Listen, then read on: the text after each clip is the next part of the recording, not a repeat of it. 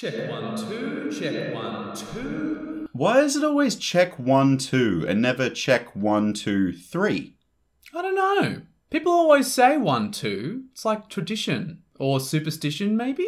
Check 5, 6. Check 5, 6. Yeah, see, that sounds weird. Well, what if we go higher? Check 10, 11. Check 10, 11. Yeah, I don't like that at all. But bigger numbers give you like more of a check, right? Like check 36, 37, check 36, 37. That's just too long. I hate that. Let's just do check 1, 2. Check 846, 847, check 846, 847. You're just being silly now, James. Check 9,462, 9,463, check 9,463, check 9,463. Could you two please step away from the microphone? I fixed it. No, I did!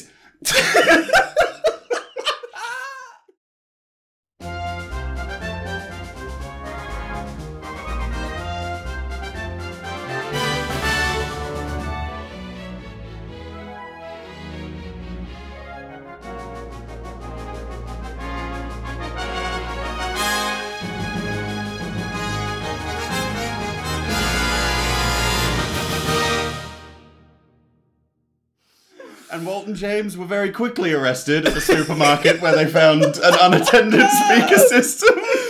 I genuinely feel like if we found, like, we're going to Command Fest this weekend at the time of recording. It'll already happened when you guys hear this, but that's fine. But if there's a PA system, that is probably an accurate representation of what happens if they let us on a microphone. I believe it. Welcome to the Get Commanded podcast by the Greensboro Commander community. It's a GCP by the GCC and POG, Palms Off Gaming, sponsor of this podcast. We're all uniting forces to help you to have better games of Commander. I'm your host, Walt. And hello, Commander players. I'm your other host, James. Now, before we get to this transmission, just wanted to remind you, all of you lovely listeners, because I know that some of you are listening to this at like 5 a.m. when this episode releases on a Friday morning. You have some dedicated listeners. They might be overseas, so it might be like a reasonable hour for them. That's true, but it's possible. I wake up in the morning and check how many downloads have happened, and by 7, there's already a bunch of downloads from you guys. Wherever you are in the world, we appreciate it. We appreciate you getting so into it so quickly, and if you want to support the amazing content that you're hanging out for every single week, there's no better way to do it than directly at our Patreon, so you can head to patreon.com/getcommandedpodcast to support what Walt and I are doing and help us out when we get abducted by the Space Commanders every now and then. Which, speaking of, we've got a transmission for this week. We do have a transmission. The green light is blinking. So from the deep depths of the galaxy, from the Space Commanders, it's time to get commanded. All Commander players need to attain a dominating position in order to win the game, but some players reach this position at too early a stage.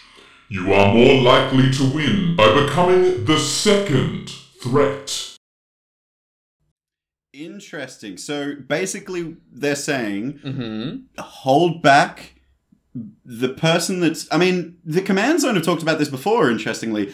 I remember they did an episode where they said, if you're the first threat, you're the one everyone wants to remove. So the Space Commanders are saying here, don't be the first player removed, be the second one, and then you're likely to win the game? Yeah, I definitely have heard Command Zone talk about this. Yeah, definitely explicitly they've said, like, it's better to be the second threat. So maybe that's where they get the words second threat from. Yeah. The other place, I suppose we've talked about this before, or the context we've talked about this in, is talking about Sam Black. Blessed be his name. Holy man.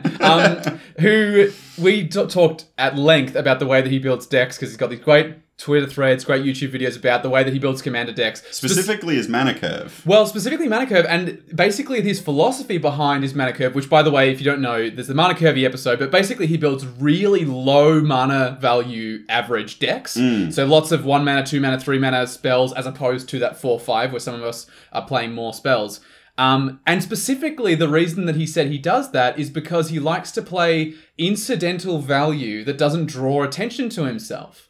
So I'm guessing this is where the Space Commanders are coming from, is when you're that first threat, right? First out the gate, you're probably going to draw all the attention, and then the second threat, the one who comes after you, is more likely to win that game because people have sort of used their resources on that first player. I'm guessing that's where they're coming from. Well, like, I think a really good example of this in the thread of, Sam Black's Twitter rant was he used an example of like Nested Shambler. It's a 1-drop and it's played really early in the game. If you have that in your opening hand, you play Swamp, tap it, play Nested Shambler. Nested Shambler is a 1/1 that says when it dies, you make X 1/1 squirrels where X is its power. Yeah. That is not a thing to be like, oh my god, we got to remove that thing on turn 1. No one gives a hell about that. No. That is not part of his deck building philosophy. But, I think we should outline what an early threat in Commander does look like. Well, the words that the Space Commanders used was dominating position. So they said, like, we all want to get to a dominating position, but you shouldn't do it too early. So I guess we should outline what a dominating position actually looks like in a game of Commander. Yeah, this way you can also identify it when you're playing games of Commander. I think if you're able to, go, okay, I remember listening to the Get Commander podcast, and your board state looks exactly like the first 10 minutes of the episode that I listened to. This is a really good way of like highlighting who is the threat at the table. I like this. It's like a sort of sub-command within the command. Very How good. to identify the threat. Yeah, basically. So we're talking about the threat, basically. The first threat who's in that, quote, dominating position. So I think the most obvious indicators that someone's in a dominating position are going to be things that are immediately obvious to all players in the game.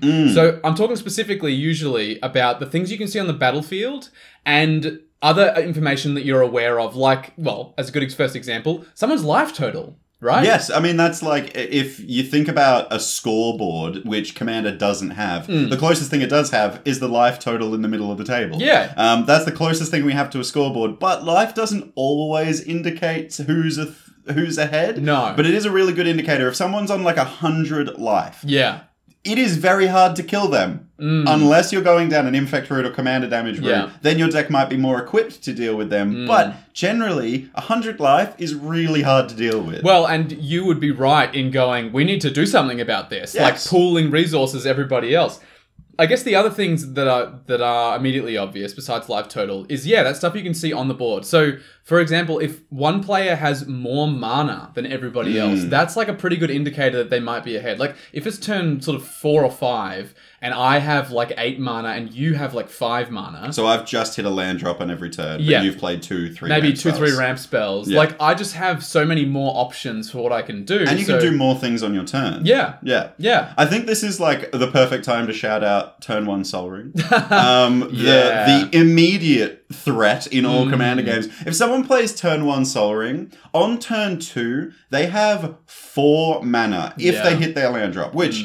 If you play a turn 1 Sol Ring and miss your land drop, you should be A, okay, but B, punished just a little bit for keeping that greedy 1 land turn 1 Sol Ring hand. You should understand that that's not always a slam keep. No, I think, turn 1 Sol Ring is maybe the most quintessential I am the threat thing, and I'm the first threat as well. Yes. That's very much saying, like, hey, I'm in the lead right now. Especially before anyone's done anything. And even if they follow it up with, like, Arcane Signet, then it's like, well, okay, turn 5, you've got 5 mana if you hit your land drop. You might not have many cards in hand, but you can cast your commander. You can maybe play an enchantment that has an activated ability where you draw cards. Like, you would just, like, kill that person. Yeah. If someone goes Sol Ring Arcane Signet, that is T1 threat. They deserve to be the threat. Yes. Yeah, 100%. I think another thing that you might notice about a very dominating board is just like the sheer number of creatures. I'm not saying like if someone's got like 100 creatures, but let's say I'm playing, I don't know, some sort of aristocrats deck or something, and I've got a couple of creatures on my board, but you're playing like a big green stompy deck and you've got like 10? Just by virtue of the fact that maybe me and the other players are on 2, 3 creatures and you've got 10, you do just have more ability to influence people's life totals, most likely. I think you can also look a little bit deeper into creatures here as well. I think the amount of creatures is an easy thing to identify immediately because you can just see how many cards are on the table in that top line on your playmat. Yeah. The other thing you should probably look at is the amount of total power that they have. Yeah. Because this is like representing potential all of it coming at you. And that's saying, like, I have this much power on board, plus whatever they have in their hand to pump their creatures or do some kind of overrun effect. Yeah. Are their creatures flying? Are they even harder to block? Do they have evasion? That's a really key thing. Yeah. Because then the damage that's represented on board is more likely to hit you. Yeah. I think there's, like, there's layers to how many creatures there are on board. Totally. I mean, you can sort of, like, think about it. I like doing this with Magic sometimes, where you sort of, like, do it in the reverse order of going, like, imagine if you was, like, looking at someone's board and it was empty, but then they revealed a card in their hand that says target player loses 20 life and it costs 0 mana. You'd be kind of like, this seems like a problem. Yeah, that also seems like a card that might come out in Commander Legends. We don't know. Oh my god, I hope not. Turn 1, 0 mana, half someone's life total. Thanks, Gavin Verhey. Thanks so much, Gav. Yeah, no, but like that is what that amount of power represents on the board, and especially if it's like you say, evasive, like trample, flying, that kind of thing.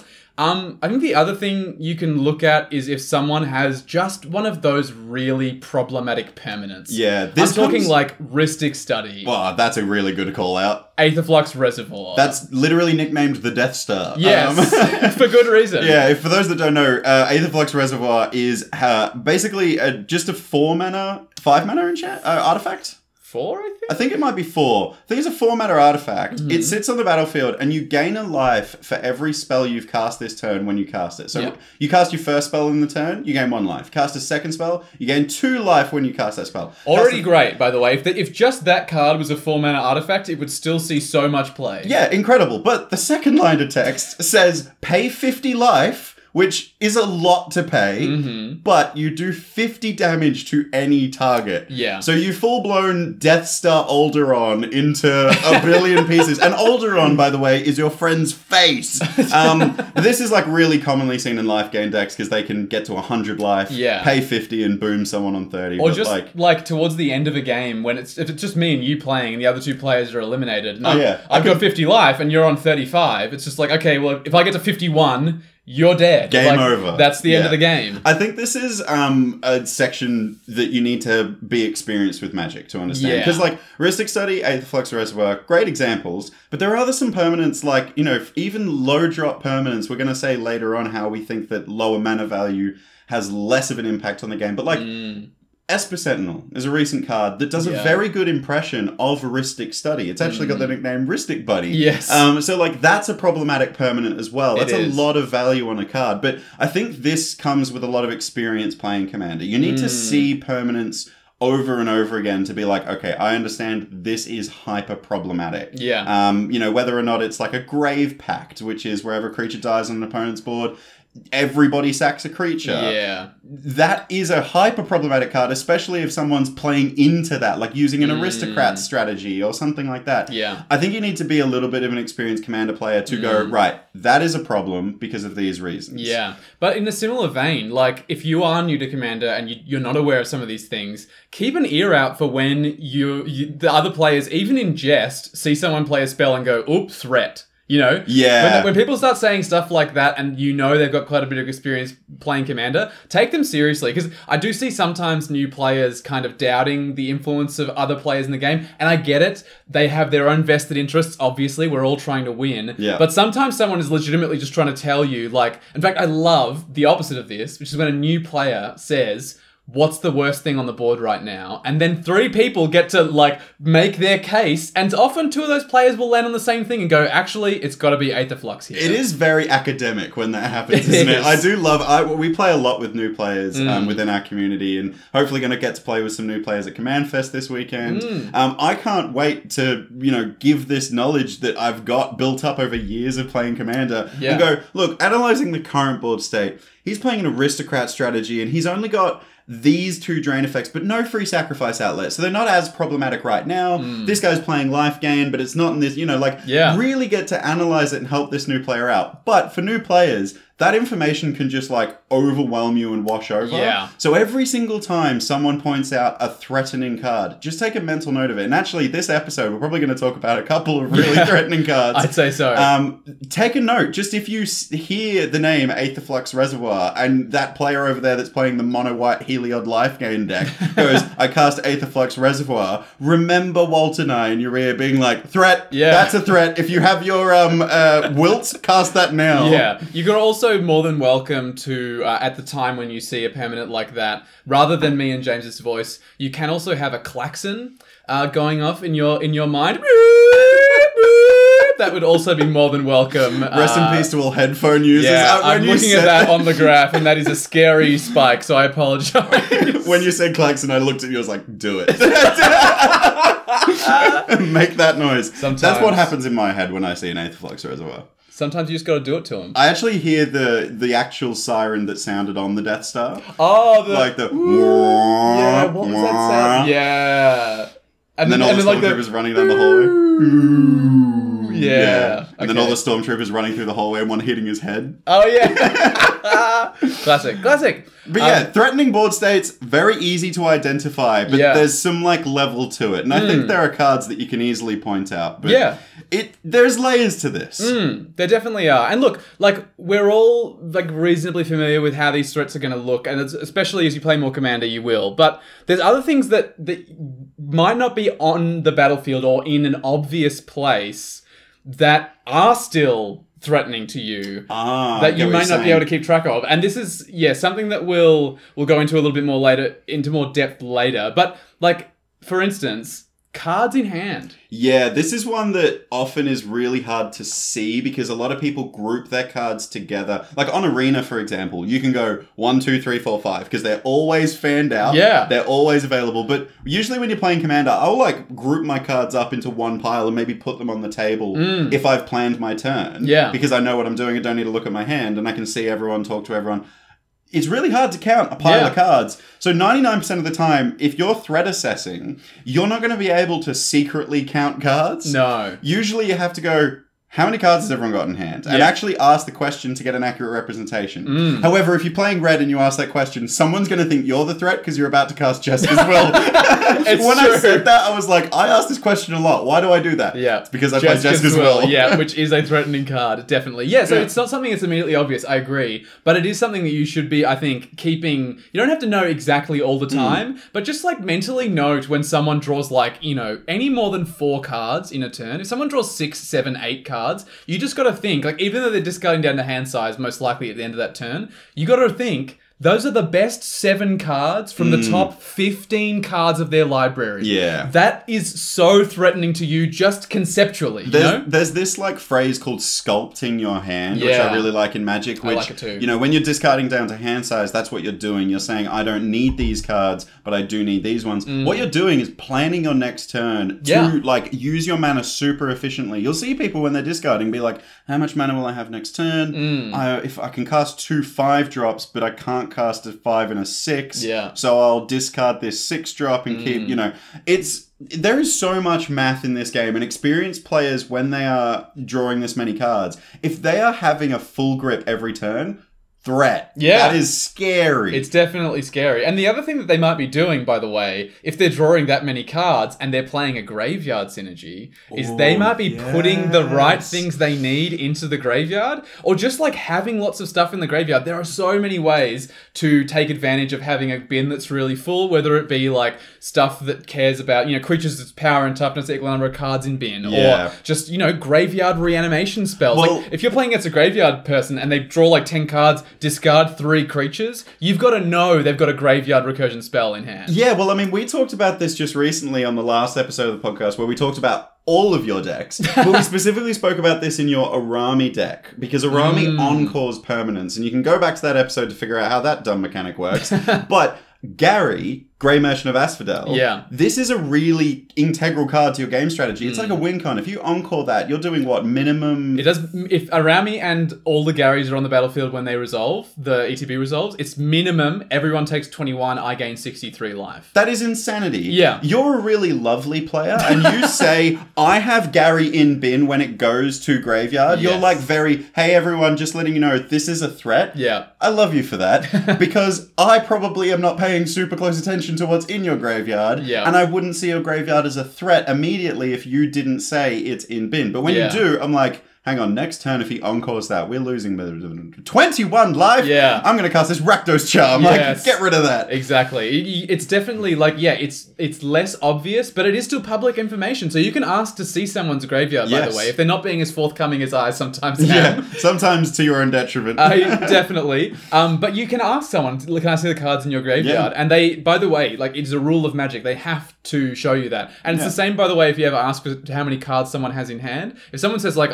it doesn't matter or something, that's, by the way, illegal in the game of Magic. They have to tell you how many cards are in their hand. And Commander's a casual format, but it still has rules. Yeah, you can't just be like, I don't know. Don't worry about it, bro. Yeah, like, this fine.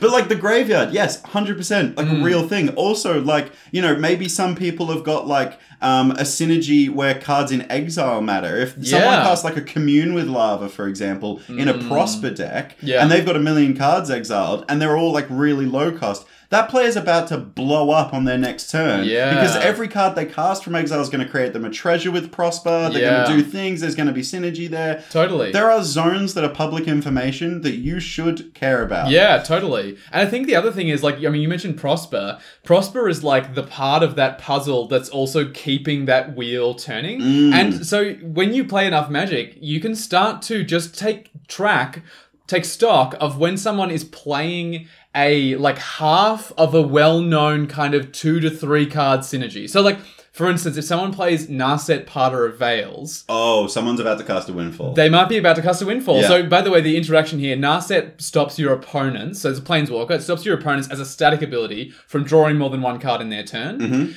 If you cast Narset, if I cast Narset on my turn, and you're playing in the game, there's 2 other players, and I cast Windfall, everyone discards their hand... I draw equal to the greatest number of cards discarded this way, and everyone else will draw 1 card. And everyone else on 1 card for the rest of the game unable to draw additional cards because of that Narset. Yeah. That is like game over, man. Yeah, it's basically over. Yeah. Even a card like Disciple of the Vault. If this works really well with the Prosper example, actually. Oh, yeah, because this is a treasure synergy. Yeah, 100%. Super cool. So Disciple of the Vault is so good. It's banned in Pauper, by the way. It is banned in Pauper. It's a 1 mana black 1/1 that cares about when artifacts enter the battlefield. No, when they leave the battlefield. Sorry, yes. I think when they're put into the graveyard specifically, because if you exile... So you sacrifice. So treasures, for example, are a great example of this. You sacrifice 10 treasures, Disciple of the Vault deals 10. Yeah. This is insane. Yeah. It's really strong. Might look innocuous, but if they then cast, like, I don't know, a Brass's Bounty, and they generate 20 treasures... It might just be game over. It might just be game over. That threat right now looks like nothing, but in their hand, they could have... And this is all about this part of the threat assessment, is what could they have in their hand that makes their board 30 times better? Yeah. Like, have they got 1 10/10 and 31 ones? Do they have Overwhelming Stampede in their hand? It's kind of looking at the board state and going, right, if they have this in their hand, it's game over. So I need to threat assess that as a like real urgent possibility. I think this is really related to, like, looking at the battlefield and finding those problem permanents and thinking about what could happen. This is really related to 2 things. One is one we've already talked about, which is how many cards they have in hand. Yeah. Right? Because the more cards you have, the more likely it is you've got the other half of that synergy, right? But the other thing is, we have tutors in our format, and they're very well played. So if someone casts Disciple of the Vault and then casts Demonic Tutor, you've got to think they are finding the absolute most synergistic card, probably with Disciple of the Vault, that they can possibly find. Yeah, Brass's Bounty's a good hit. Yeah. That would be a great hit. 100%. But like, this is like hard stuff to imagine, because this is why Magic is such a complicated game. Like chess, for example, chess is considered a open game. This means it's an open piece of information that you know every position on the board, you know where all your opponent's pieces are, and you know where all your pieces are. You know all the legal moves that you're allowed to make, and you know all the legal moves your opponents are allowed to make. Magic is a partially complete game. Yeah. Where you can see some of the information and know how some of it works legally, but you don't know some information, which is like what's in their library, what's in their hand, any hidden zones like face down exile. This is all stuff that's really hard to play at like high level Magic, and that's why sometimes like, you know, you watch the Pro Tour play and they're like thinking there for 20 minutes and you're like, it's not that complicated, man. Just swing. And they're like, nah, but I'm calculating whether or not they have like this one obscure bounce spell in their hand that like I know that they run in this archetype. And this is pro level Magic thinking right here. Well, and the thing is, like, while we're not trying to play at that level, either of us, you know, this is a casual Commander format. I'm like casting that Brass's Bounty and just hoping it works. Yeah, like straight up. But in terms of like the comparison here, like those are 20 life 60 card 1v1 formats where the level of complication is that high. Non-singleton as well. Non-singleton. We play a singleton 100 card 4-player format. So that in terms of just the sheer amount of hidden information that we're going to encounter in a game, it's just vastly more, which also means there's just vastly more possible things that can happen that you have to think about. Yeah. So it's complicated, but try to take stock of what you can see and what you are aware of, like, you don't know the cards in their hand, but how many do they have? That kind of thing. And you should get a better idea about what is looking threatening. But we should come back a little bit to the command, which was about being the first threat and being the second threat. So this is what we're seeing as a threat. If this is happening early, what happens to that player? If someone's presenting all of this threatening stuff that we've just happened, what happens to them? They lose, right? Like their stuff, most of the time, their stuff gets removed. They get their board, like either it's target removal, it might be a board wipe, like a mass removal spell, you know, a damnation sort of effect, or it might just be player removal. Like if I am that far ahead, you might have like 20 power on board and the ability to get through my blockers. You might just be like, well, it's gonna kill Waltz. Yep. Sometimes this happens in like a really political way as well. Like I've been in games, I do this quite a lot actually. If I have the ability to kill the problematic player that was like the first threat and has been the threat the whole game, I can look at the other two players at the table. Let's say you're the threat, Walt, and I've got player A and B next to me. I go, hey look, player A and B, we're all going to die to Walt pretty soon. He's been the threat for ages. He's got these on board. He's got 20 cards in his hand. We're all screwed. I can kill him right now. But I'd like a turn amnesty. My board doesn't get touched for a turn. Let me kill him and then we can play fun, fair Magic, right? By the way, use that. It's not trademarked. You can use that political deal as much as you like. It's phenomenal. Works every time. I think there's a hidden patent on this, and I think it's got James Alvarez written all over it. I get like a small, like a little, like a check every time someone uses that political deal. You've got like a loyalty program set up with the loyalty people. I've got great lawyers. But it's true. Like, it's something that does happen because people get threatening. Yep. And it gets to a point where it's like, cool, we can try blowing everything up, but it might be easier just to kill them. Yeah, Arch Enemy is a format that was created because this happens in Commander. Straight up. Like, and I think the important thing to keep in mind is, like, obviously, we don't want to lose. That's just like a given. But if we're talking just specifically from the perspective of just like enjoying playing Magic, we also just don't want to like be out of the game. Like I know we've said this before, but we enjoy like games that can be a little bit longer if they're close. Right? Yes. We want to be at the finish line. I mean, we don't have to be first to get into the finish line, but we want to be close. We want to see it. We want to have the other players in our periphery. Yeah, my favorite games are when all four players are still alive at the very end. Yeah, and anyone just can have it. ekes out that win. That's like everyone's neck and neck, and it's like the photo finish Commander game. That's what we're all dying for, right? 100%. So I guess we should also ask at this point what it is to be too early. Like, what would happen if we're too early to being like that threat? You know, if we are that first threat and not the second threat. Like, what does it look like, and how do we know? And I think it's because we stand out, right? Yes. That's what it is. Like, you talk about the photo finish just now of us all being neck and neck. The reason the first threat gets eliminated is imagine it's the 100-meter sprint, but you've all got sniper rifles. Oh, mate, that's not a bad example. You've all got pistols. We're not gun people. No, we're not. A gun? What's that? But guns aren't legal in Australia. We don't know anything about them. South America.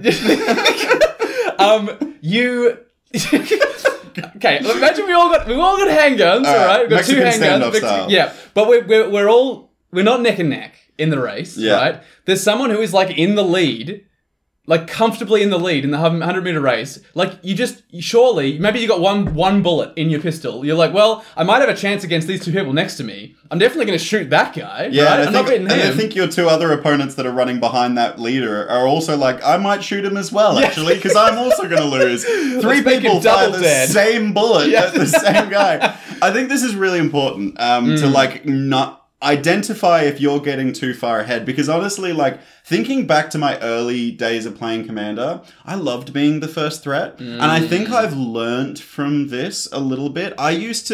There is an expression in our community called Jamesing all over the place. It sounds so gross, but it's an expression to represent dumping all of your mana rocks or mana dorks or mana acceleration of any kind onto the battlefield and then being left with no cards in hand. Yes. This is called Jamesing all over the place now, which I think is fine, but I do really hate when I'm at the game store and someone from across the room, 6 tables away from me, is like, "Oh man, James, I just Jamesed all over the place." I'm like, that's weird. This is so weird. This is the one phrase that is used commonly in the games that we play that will never appear on merch ever. Yeah. If we ever do merch, there is no chance. All over the place is never ever going to be on a t-shirt. Not ever. I'm sorry to say. Yeah, I think you definitely, early games of Commander that we played, you were someone who was like, dump all your cards. Yeah, get a really powerful commander out. I used to play like really expensive commanders. Like I still have my Gishath deck. Yeah. I used to play Gulta as well. Yeah. Like I used to play these really expensive commanders that just were a lightning rod for removal, but also like got me really insanely close to winning if I just resolved them and one other spell. Yeah. I used to love those archetypes. I genuinely look at those and I'm like, that's not what I'm about now. For example, I used to run like Brutaclad, Telecore Engineer. That's a 6 mana commander that makes tokens makes all your tokens a copy of target token you control. Yeah. So you got 5 Mia and you got 1 treasure, you can make all of those 6 tokens into treasures. Or if you have a Desolation Twin token that's a 10/10, you can turn them all into 10/10s and swing for a freaking million damage. Yeah. I now have completely destroyed that deck and rebuilt it as Tornos, which is a 2 mana commander that copies activated and triggered abilities from artifacts. It's not the win con, it's a way to get the deck working. And I think my deck building has changed a lot, but also like the way I approach the early game has changed a lot. Yeah. It's a lot more set up, not explode and James all over the place. I hate that phrase so much. It's so bad. It's really endearing that you all say it, but like, stop it, please. But I totally see where you're coming from. I think, yeah. Look, I reckon it's almost time for a Thrifty interlude. But I reckon the second half of the episode we should talk about, I think there's 2 aspects of it, which is how can we build our decks so that we are the second threat, and how do we pilot our decks so that we become the second threat? Because I think there's 2 different approaches that we have there. But combined, we can fly under the radar so that, we're towards the finish line with everybody else. And I think, it is important to think about both these things. We'll get to that. Definitely. But before that, we do have to have a little Thrifty interlude. So we're gonna hear a little something about a Thrifty card, and as is tradition, I will be performing a monologue. This week, the card is brought to life in monologue form from the perspective of someone who is in the card. Ooh. Kind of. This episode's card, would you like to read it out to everybody, James? Yeah, it's Acolyte of Affliction. So we're going to hear the Acolyte of Affliction. Maybe? All right, I'm not certain who's talking here. I know that they're weird, and I know that it's related to what's occurring in the card. Thoroughly concerned, but we'll find out what the card does. The card is Acolyte of Affliction. It's 2 black and a green. You get a human cleric that's a 2/3. And when it enters the battlefield, you mill 2 cards, and then you may return a permanent card from your graveyard to your hand.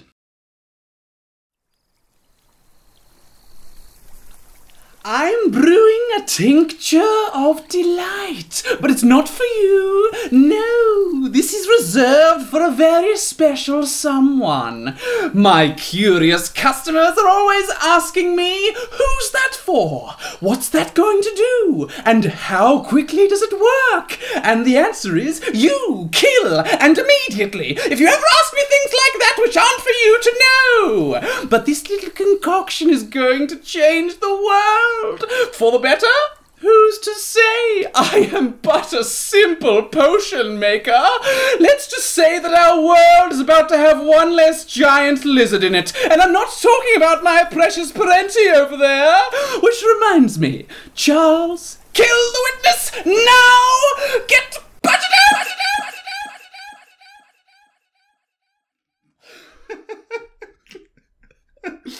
Oh, it's so delightful to see you in someone else's body from the world of Magic the Gathering. And whoever that dude was, That strange little trinket tinkerer potion maker man. Never want to see that person in my living room. No, that's fair enough. You can see these really, really strange pieces of writing when they're released, which is every Thursday in our Thrifty Thursdays channel over on our Discord server. It's linked in the show notes. And you can see us bring some of these to life in video form over on TikTok at Get Commanded. But we better get back to the second threat, the topic of this episode. And I think we were going to focus on how to construct your deck and how to pilot your deck so that you are the second threat. Yes, because the second threat is likely to win. Yep. The first threat is likely to die because kill the player that plays turn 1 Sol Ring. Yes, use your handgun in the sprint. Great metaphor, by the way. You One of ran my with better that ones. one. Yeah, I ran with my handgun. So, how do you build a deck so that you are the second threat? There's a few different things you can do, I reckon. I think the main one that comes to mind for me, like immediately, is just play fewer bombs. Yeah, I see what you're saying. Like, if you play Draft, which is a format where you have to build a deck on the fly, where you pass to the left and then pass to the right of packs, but you choose one card from that pack before you pass it on. It's past the parcel, but it's a pack. Yeah, and when you open your pack, you're going to see a mythic symbol in the corner of the card, and you're going to like, I'm taking that because that is a bomb. Oh, you know what? It's way worse past the parcel, because it's past the parcel, but you open a layer and then go, I don't like this, I'm going to take the middle. That's for you know how the middle of the past the parcel was always for the birthday person, because it'd go round and round and we're all going, who's it going to land on? And then it lands on the birthday person, they get the thing in the middle. Imagine like rocking up at a party, you open the first layer and you're like, nah, don't like it. Punch through the wrapping paper. Give me that Xbox controller. Man, my past the parcels were sick if they had Xbox controllers on them. Far out. But I get what you're saying. It's like when you open a pack in Draft and you see the bomb, you take it because that's going to win you the game. Yeah. In Commander, we have every legal bomb in Draft that has ever been printed. Yeah. That we can just throw in our Commander decks. Yeah. And there is so much reason to include as many as we want. Yeah. Because they're great cards. These are cards that are usually like probably in the rare or mythic rare slot in a set. And they're usually more than 4 mana, 5 mana. Yeah. They're usually these really expensive effects that if you resolve them, it's just like you're in a commanding position. Now, we're saying play less of these. Not play none of them at all. Yes. These are really still good to include in your decks, but the reason why we're saying play less of them is because if you have a ton in your deck and you're just casting one after the other, you are immediately a threat. Yeah. Immediately. So people will kill you. So what we're going to try and do here is make a rational case of why not to put that incredible $70 mythic card that you got from that draft that one time in your deck. Just put one of them in, is what we're saying. That's put a that great reason. one mythic rare. Yeah. Don't go into the other double masters box and pull out any more of them. Put down your trade binder. You can sell those cards for more singles. It's true. A card like Avenger of Zendikar, for instance. Like, this is a very, very strong card, but it costs you 7 mana. Yep. And how often does Avenger of Zendikar last a turn cycle? I would say, hazard a guess, it's less than 50% of the time. If I've got a removal spell and there's someone playing Landfall and they've got Avenger of Zendikar with like at least 4 plants, like if they've got 4 plants left and they've still got Avenger of Zendikar on field, it is still hyper threatening to me. Yeah. I am casting my Go for the Throat on the Avenger of Zendikar. And it's the correct choice to make, Yeah. 100%. But if we were to include a card like Sprout Swarm This instead, is a personal favorite of yours. Yeah, though, look, so, I'm a little biased. This is for 1 and a green. It's an instant that says, create a 1/1 green Saproling creature it's incredible. What a great sorcery speed spell. Awful Instant card. speed spell. It also has Convoke. Seems pretty good. So you can tap your creatures to pay for it.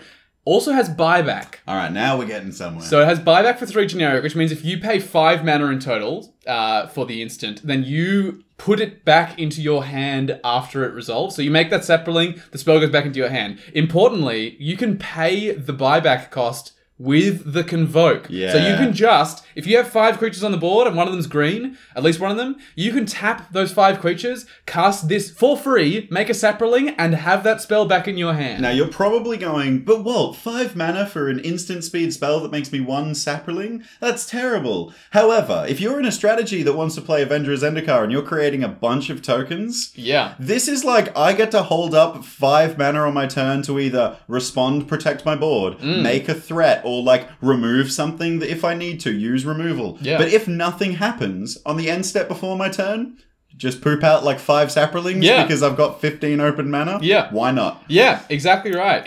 And importantly, this is not gonna sit on the battlefield where it can be removed, like Avenger of Zendikar can, right? Like, unless someone's got a counterspell, they're not really dealing with Sprout Swarm. It's not gonna happen. Or they're like playing Duress in Commander, which is really terrible. A bad idea. Yeah. But, you know, I think we see where we're coming from, which is that Avenger of Zendikar sits on the battlefield, draws removal like it's nobody's business. Yeah. He's still a good card, but like compared to a card like Sprout Swarm, doesn't have as much immediate impact, Yep. but over the course of the game, much more likely to keep the value that you generate there. All right, we'll do another example. Bolos' Citadel. Yeah, this is like the bomb to end all bombs. It's terrifying because it gets you more bombs from the top of your library. The wild thing about Bolos' Citadel is that it has more text on it. Yeah, everyone forgets about that last line of text. For those that don't know, the first line of text on Bolos' Citadel is you can look at the top card of your library and you may cast it, but using life instead of mana to pay for the mana cost. Yeah. But there's a second line of text that everyone forgets about that says tap and sacrifice 10 non-land permanents. Do you have to sacrifice Bolos' Citadel No. as well? Oh, wow, this is insane. Yeah. You tap and sacrifice 10 non-land permanents, and you drain everyone for 10. Yeah, each opponent loses 10 life. I think you might even gain the 10 as well. It doesn't matter. I've literally gotten to the end of a game and someone's like, man, I don't know how I do lethal. Oh, right. Tap, sacrifice 10 win. non-land permanents. It's insane. Yeah. This card is ridiculous, especially that first line of text where you're just casting stuff from the top of your library. If you're doing this, you have got so much value on all of your extra players, you are going to be removed. The other thing, it's going to be easier for players to remove you because you're using your life as a resource. People will just keep punching you until that Bolos' Citadel means jack shit. Yeah, it's going to go in some way or another, whether it's exiled from your board as part of you being exiled from your board, or if it's removed, it's going to go. It's a lightning rod for removal. Yeah. Again, you can play it. It's fine to play it, but don't have only Avenger of Zendikar, Bolos' Citadel in your deck. Have, instead, Greed. Greed's a really good parallel here because Greed also uses life as a resource, which is really cool. Yes. But it's drawing you cards instead of casting cards for free. Drawing cards is still incredibly good. But if there are 2 board states and someone is playing Bolos' Citadel and someone else is playing Greed, I am like ignoring the Greed. You know? You know that episode of Doctor Who where they wear a TARDIS key as a necklace? And it like the shifts eyes just slide off people. Yeah, you know what I'm talking about, right? That is what playing Greed is when someone else is playing Bolos' Citadel. Everyone just like forgets you're in the game and you're like, I'm just going to pay 2 life and draw an extra card. I'll do it again. Yes. I'll do it again. I now have 3 extra cards in my hand and no one noticed. Forgive me, all those people who don't know anything about Doctor Who. I'd like to indulge this metaphor even further. By the way, both of us are huge Doctor Who nerds. We're really excited for the Doctor Who Commander decks. Absolutely. We will probably talk about it on this podcast. We will. I'm going to take it a little bit further. Imagine instead of people's eyes sliding past it, like the Greed, right? People's eyes are sliding past it. I think it would be a more accurate representation of like Doctor Who, the Doctor, Rose, Martha, whoever's with him on that episode is putting the keys on, right? Yeah. To distract everybody. And Captain Jack is nude.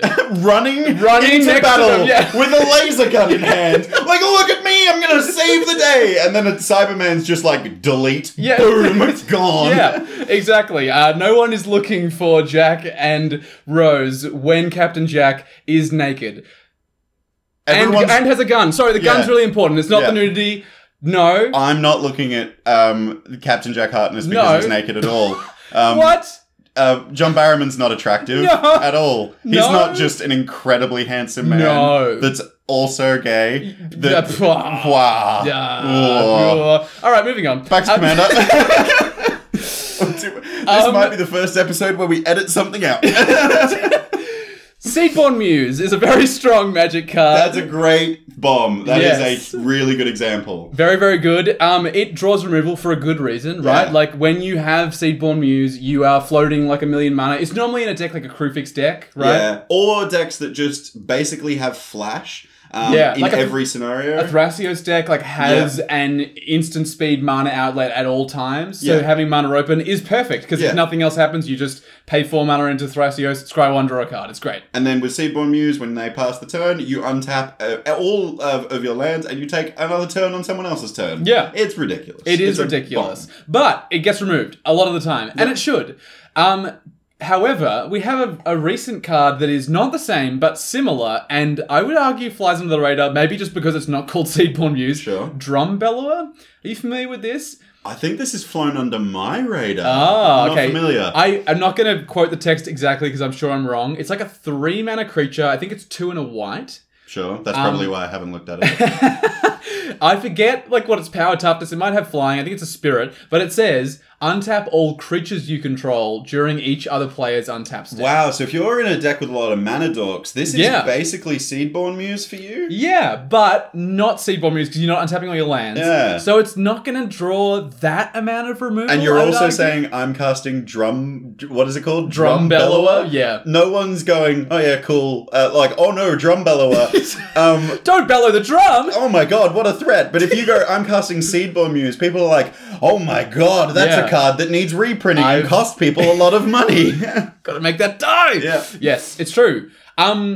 Yeah, I think that's one way we can build our decks to the second fewer threat. bombs in is a fewer great bombs, way. Yeah. more synergy. That's one thing we can do. I think another thing we can do, and Sam Black would be proud of us for saying this, we can just play with a lower mana curve in our deck, right? Yeah, we can just take out some of those 6, 7, even 5 mana value spells, put in more of those 1, 2, 3 mana value spells, because as we found with all of those examples, by the way, that we just gave, lower mana value permanents generally just attract less attention than higher mana value permanents do. Yeah, I mean, when you think about like the 1-for-1 exchange of me casting a removal spell on your bomb, I'm going up here in value because my go for the throat is 2 mana. Your Avenger of Zendikar is 7 mana. Yeah. So I'm casting 2 mana to basically null and void your 7 mana that you've spent to invest into that. That's a great exchange.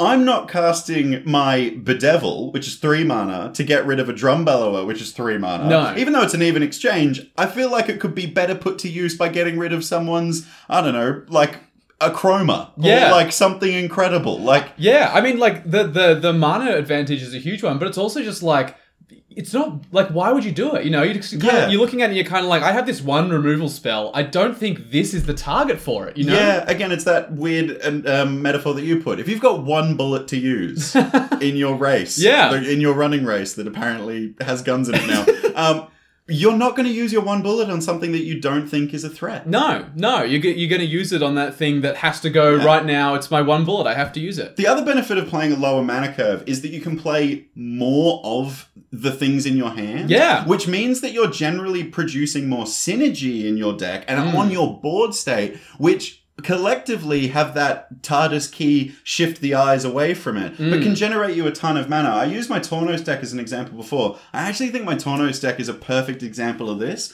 A lot of the artifacts that I play in that deck are very low mana value. I have like a few bombs. For example, I run Memnite, great bomb. It's insane. It's ridiculous. It's 7 mana though.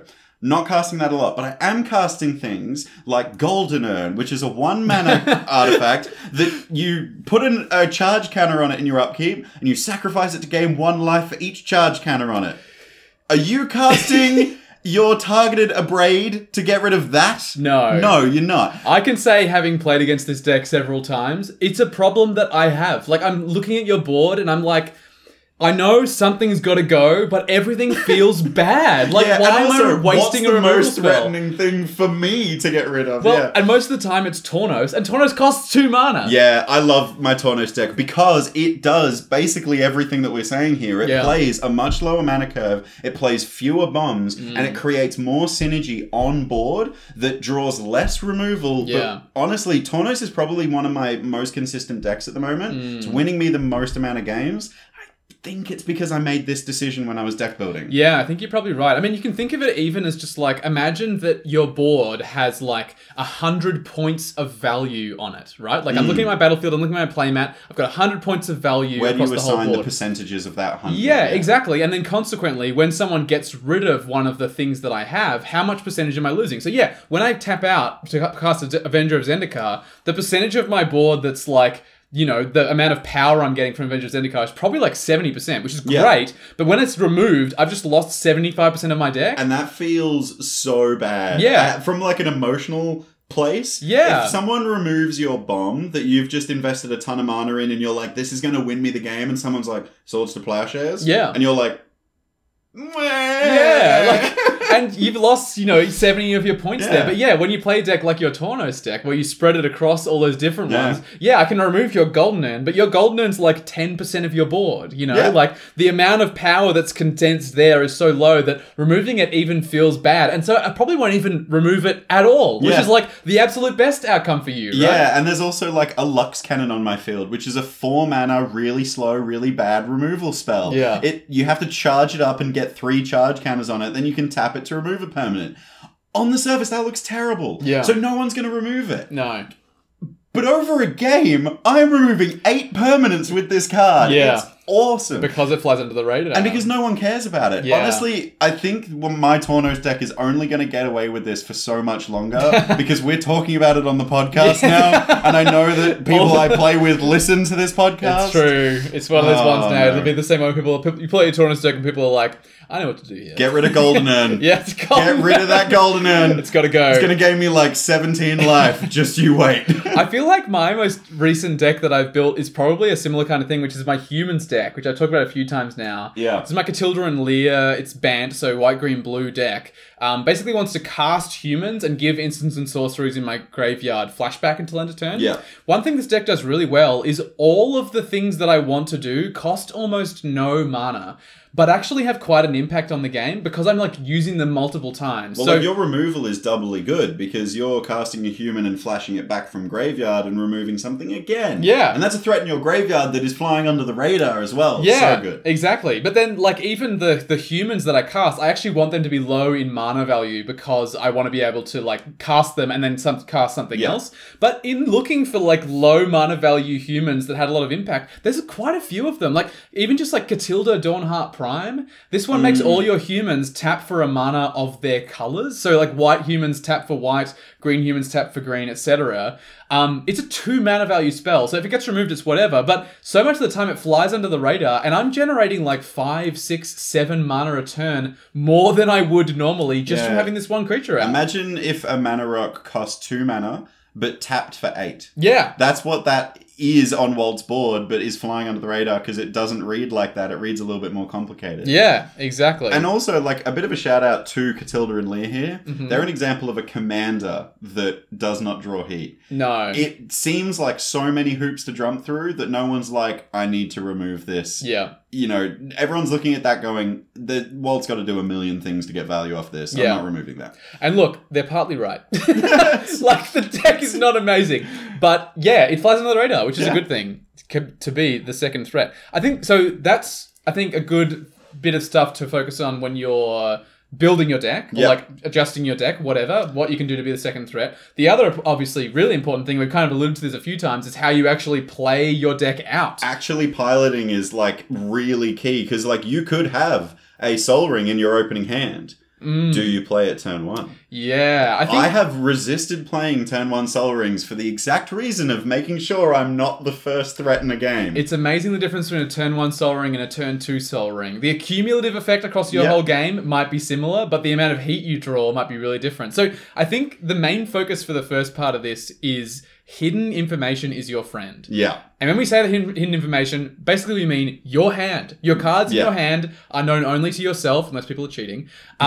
So you can keep it that way. You can keep things in your hand for quite a while, and people will not know that you might be on the verge of victory for like several turns and biding your time. You could just be like holding that overwhelming stampede. Yeah. Just to make sure that, like, you know, what's the Adeline, that new mono white legendary creature that gets huge in your token deck is like just at lethal point with the amount of tokens you have. Yeah. Then you can cast overwhelming. Yeah, exactly. That's probably the first tip I would say is refrain from deploying those really big threats until you absolutely have to. And usually the answer to absolutely have to is because you're about to win or someone else is about to win.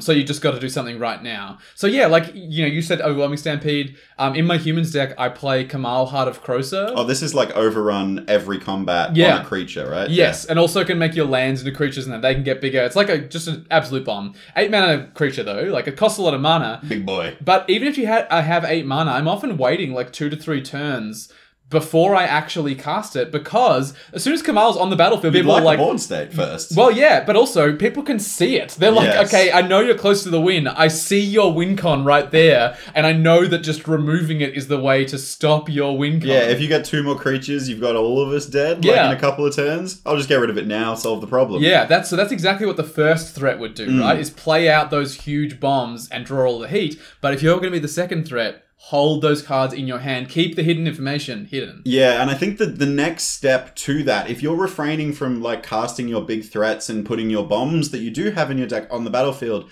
instead of spending your mana in that, put your mana somewhere else. And I'm like, my perfect place to put mana is drawing cards, for example. Yeah. If I can draw cards and sculpt my hand and make it easier to find the line that will get me the win, I'll do that for like 2 turns and make myself seem really non-threatening. Like, I have done it before where I've managed to convince people that I am nowhere near winning because I don't have it on board yet, but I've drawn 20 cards in the past 2 turns, and I've got the perfect 7 in my hand that if I deploy this on a turn, I should be able to just win the game. This is the exact opposite side of the advice we gave you in the first half about identifying threats. James is the threat there, but he's doing so in a way that's not immediately obvious. Yes. It might be obvious to some people who have been playing Magic for a long time. But because I've drawn 20 cards over 2 turns, I'm threatening. He's threatening, but he's not doing so in a way that's obvious. Like, he's not playing out, you know, like that busted artifact or that Kamal Heart of Krosa. You're keeping them in your hand. I might just cast this, like, you know,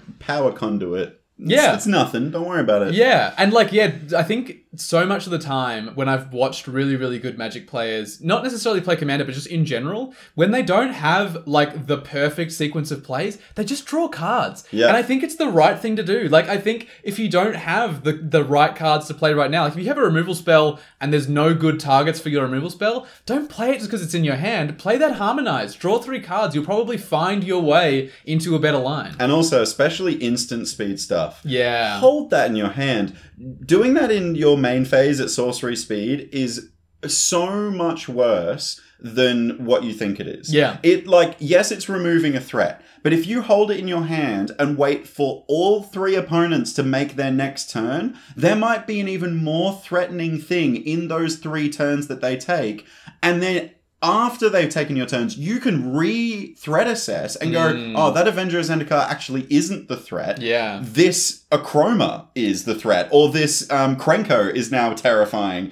That's like really good Magic playing, is waiting until the very last moment to use your resources. Well, and also in terms of who's the threat in that circumstance, you might, with that removal spell as a factor, like removing the absolute worst thing on the board, you might effectively be in the best seat now. You know what I mean? 100%. By not playing it for a little while, you can make everyone think that the other player is the problem. They're the first threat, right? They're the one who's got that really problematic permanent over there. And before your turn, when you remove that, you might suddenly have your opponents looking around and going, wow, I think James is in the lead now. Because now I get a whole turn where I can develop a winning board state and you have to rebuild your whole game plan because I removed your win con. It's amazing a well-timed removal spell can literally flip the course of a game completely. It's amazing. One of my favorite expressions in Magic is, oh yeah, negate. Yeah. Well, and speaking of that, I think like one other thing you can do if you're not going to be drawing cards is using your mana on spells that aren't permanent. Like, when I say that, I mean instants and sorceries, basically. Well, they're not... If an opponent doesn't have a counterspell in hand or a response to that effect right now, you're going to have that effect resolve, gain the value from it, and then no one can hurt you after that, or no one can get rid of that threat. It's already happened. Yeah. For example, if you're casting a big draw spell and you're drawing a bunch of cards, unless someone can respond to that Mind Spring on the stack, you're going to redraw all those cards. Well, and as we found out last week, even James, the counterspell master, is not playing that many counterspells in Commander. You really, I think so much of the time people are planning for counterspells, and they do happen, but so much less than you think that they will in Commander. Mostly people are playing removal, they're playing spells that protect their permanents, they're not playing Counterspell, the card, or Arcane Denial, the card. I will resist my urge to rant again 2 episodes in a row on counterspells in Commander, but It's true. I totally agree. Yeah.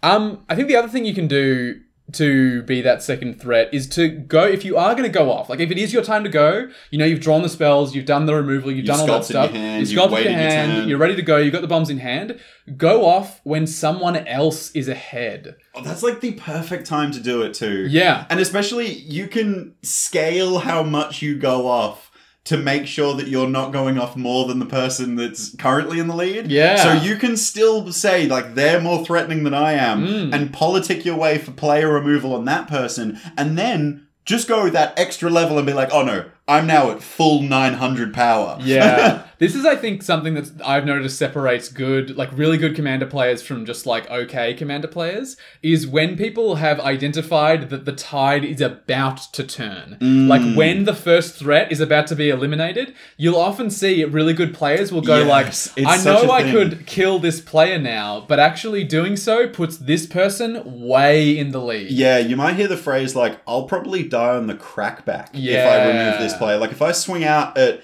Walt, I don't know, Johnny over there might be developing a board state that can kill me before I get to untap and have blockers again. This is a real thing. It's like watching an old person when they know it's about to rain. That's a really good analogy for this. When they're like, I feel it in my bones. I know Walt's about to play glunch. It's gonna happen. It's glunch time. It's glunch time. It's about to rain treasure on my... You just spat water all over yourself. No, I didn't. I don't know what you're talking about. We totally need a camera for this podcast. Not this one. This one can go off camera, I think. Look, I think that there's some really good tips there on how to make sure that you're piloting your deck to be the second threat. Yep. However, I want to propose there is ways you can play a game of Commander without being a threat at all and win.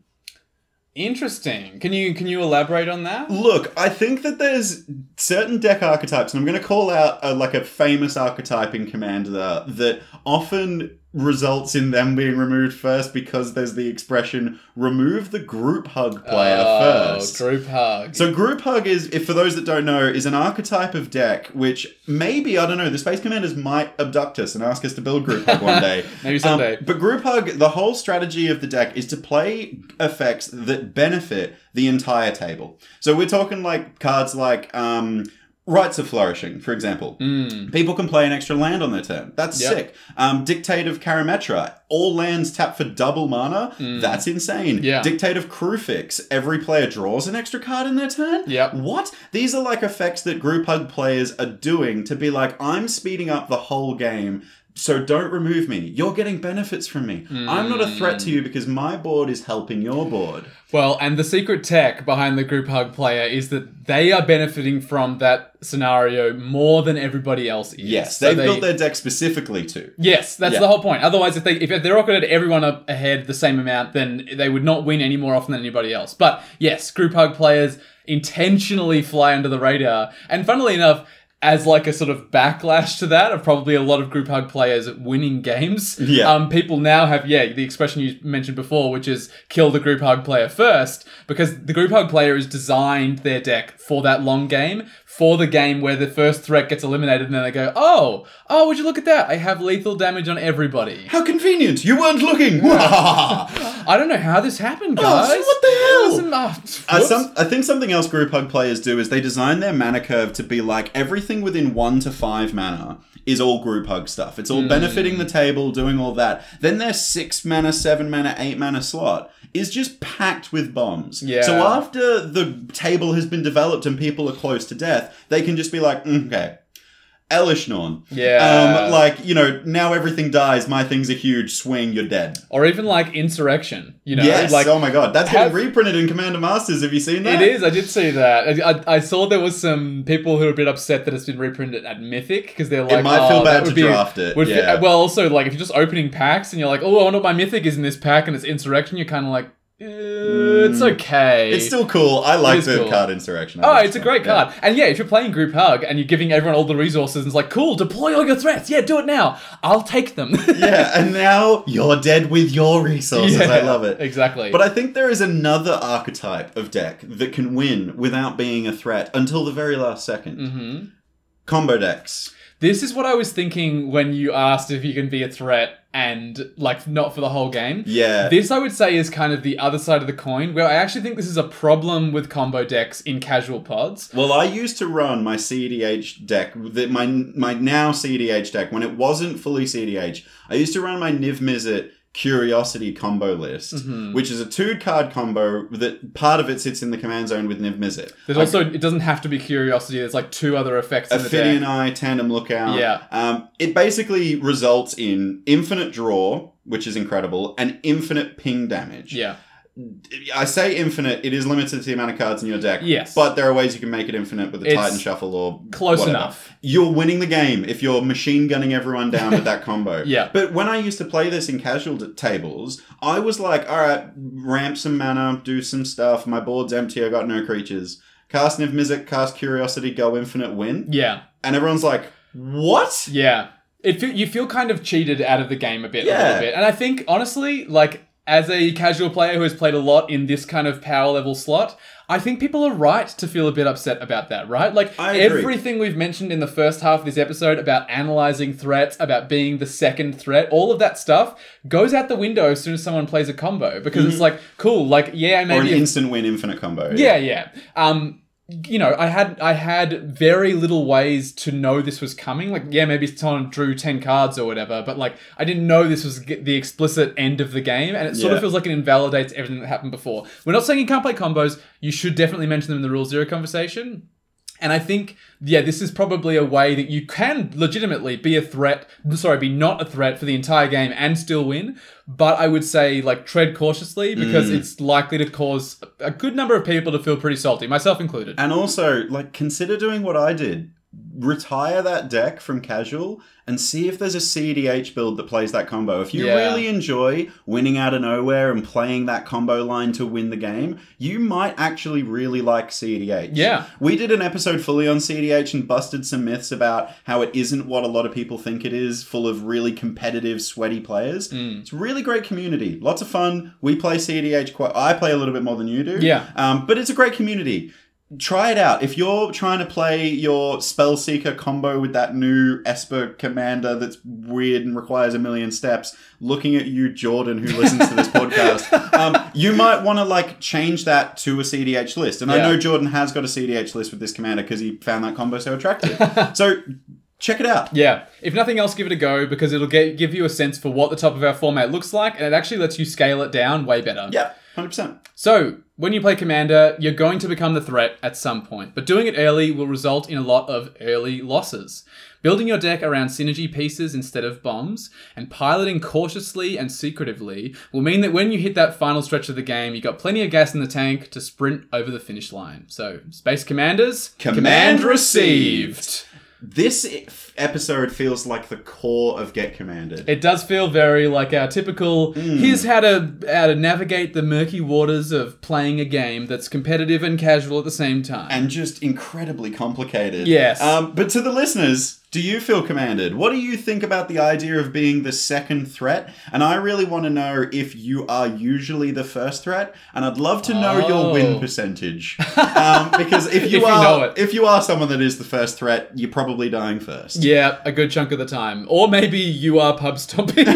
It's Maybe a real you just possibility. need to decommission a deck. It's true. It's possible. The best way to get in touch with us is by either sending us an email or joining our Discord server is the absolute best way to do so. It's linked in the show notes. You can chat with us, other members of our playgroup, and we'd like to ask you also to follow us on Twitter to see our thoughts on upcoming cards, sets, events, other Magic the Gathering updates. We just talked about how Commander Masters is coming. Yeah, we'll be sharing our thoughts there for sure. Yeah, definitely. They're reprinting the medallions. Sorry, I couldn't resist. It's so exciting. Everyone was hoping, and it's actually happening. It's great news. It's at Get Commanded to follow our Twitter. Yeah, and also we'll be announcing when we're at like events because we're going to Command Fest. Yeah. So follow us to keep up to date. But if you want to support what Walt and I are doing and keep getting great episodes like this and seeing it get better, I keep saying that we need video evidence of Walt spilling water on himself. So if you want us to start making video content, you can help us get there by supporting us on Patreon. It's linked in the show notes. You can support us at Get Commanded on the Patreon website. And we would like to make a special shout out to some of our patrons. Firstly, Stella Tam, thank you very much. And a very special shout out to Fletcher Cutting for supporting us in the Space Commander tier. Fletcher, you are the best. It's true. We'd also like to thank Palms Off Gaming, who sponsor this podcast. They make some really fantastic deck boxes, sleeves, binders, and other gaming accessories. Around the time this episode comes out, maybe a little bit later, we're actually featuring on the Palms Off Gaming podcast. It's so exciting. We're going to be somewhere else. We're going to be somewhere else. We're going to be in their studio. We've talked about it a few times way back on the podcast if you've heard us talk about it from back then. But they're having us on there, so we're going to chat to them about everything Commander. They don't play Magic, I don't think, any of them. They've dabbled in it, but we want to talk about products that Commander players want. We're going to talk about the Commander format. We'll link it on all of our socials, but there might be something in this incredible adventure for you guys as well. Yeah. We don't want to give away too much yet, but we're talking to Palms Off Gaming and we'd like to give back to you, the listeners, just a little bit. For sure. But in the meantime, you can go check out their amazing range of products at palmsoffgaming.com.au. All right, well, it is tradition at the end of an episode. We planeswalk away from Magic the Gathering and talk about something else. We do. What's cracking? It's your turn. It is my turn. I'd like to planeswalk us up to Sydney. You just recently got back from Sydney. I did get back from Sydney. So I had a few people ask me about this when I was at playing Commander at our local game store last week, because I've talked about it in the podcast before, so I forget people are aware of it. But we have a public platform. Yeah, I have planeswalked here before. It's this amazing project I was doing up on, initially Dungutty country and more recently up on Gadigal country, to work with some members of the Stolen Generation, specifically the survivors of the Kinchilla Boys Home. Yeah, if you're not from Australia and you're unaware of what the Stolen Generation is, give it a quick Google. It's pretty confronting. Yeah. It's, borderline genocide. Like, it's very horrific. But it is very, very still relevant in today's society and wasn't long ago. No. For reference. So, some would argue it never ended, but that's another story. Yeah. But basically, I did the final week of my 4 weeks of developing a play script with a group of the survivors from the Kinchilla Boys Home, who have now an Aboriginal corporation. And their descendants. So we developed a script in consultation with them. But ultimately it was development, right? So we were working stuff out. We were talking to them a lot about what they wanted to see. And it culminated last week up in Sydney on Gadigal country with a showing. We did 2 showings. One was to some members of the theatre community, and the sort of wider Carriageworks is the place where we did it, the Carriageworks community. But we also did a showing to the uncles from the Kinchilla Boys Home, who survived there. And the good news is they absolutely loved it. They literally had not a single negative note for what we put together and the way that we presented it and who presented it and that kind of thing. Which I don't think you're going to give enough credit to you and the company that you worked with on this. But for Indigenous people to look at a predominantly white, cisgendered, privileged background set of people tell stories of a very historically disadvantaged and disenfranchised and displaced people. For them to say you did a good job I'm choking up. I'm not sure if you can hear that, but it's beautiful. What you've done is incredible. I owe so much to Blaine, my friend Blaine Welsh, who directed the process and put a lot of it together and has a very close familial tie to the community up there, but also to the actual survivors themselves. If nothing else, look up the Kinchela Boys Home Aboriginal Corporation and listen to some of the stories from the men who survived there, because they are like legitimately some of the most amazing people I've ever met in my entire life, and they are incredibly generous and so warmly welcomed us and basically gave us their blessing and said we appreciate what you're doing, we want it to continue. So fingers crossed.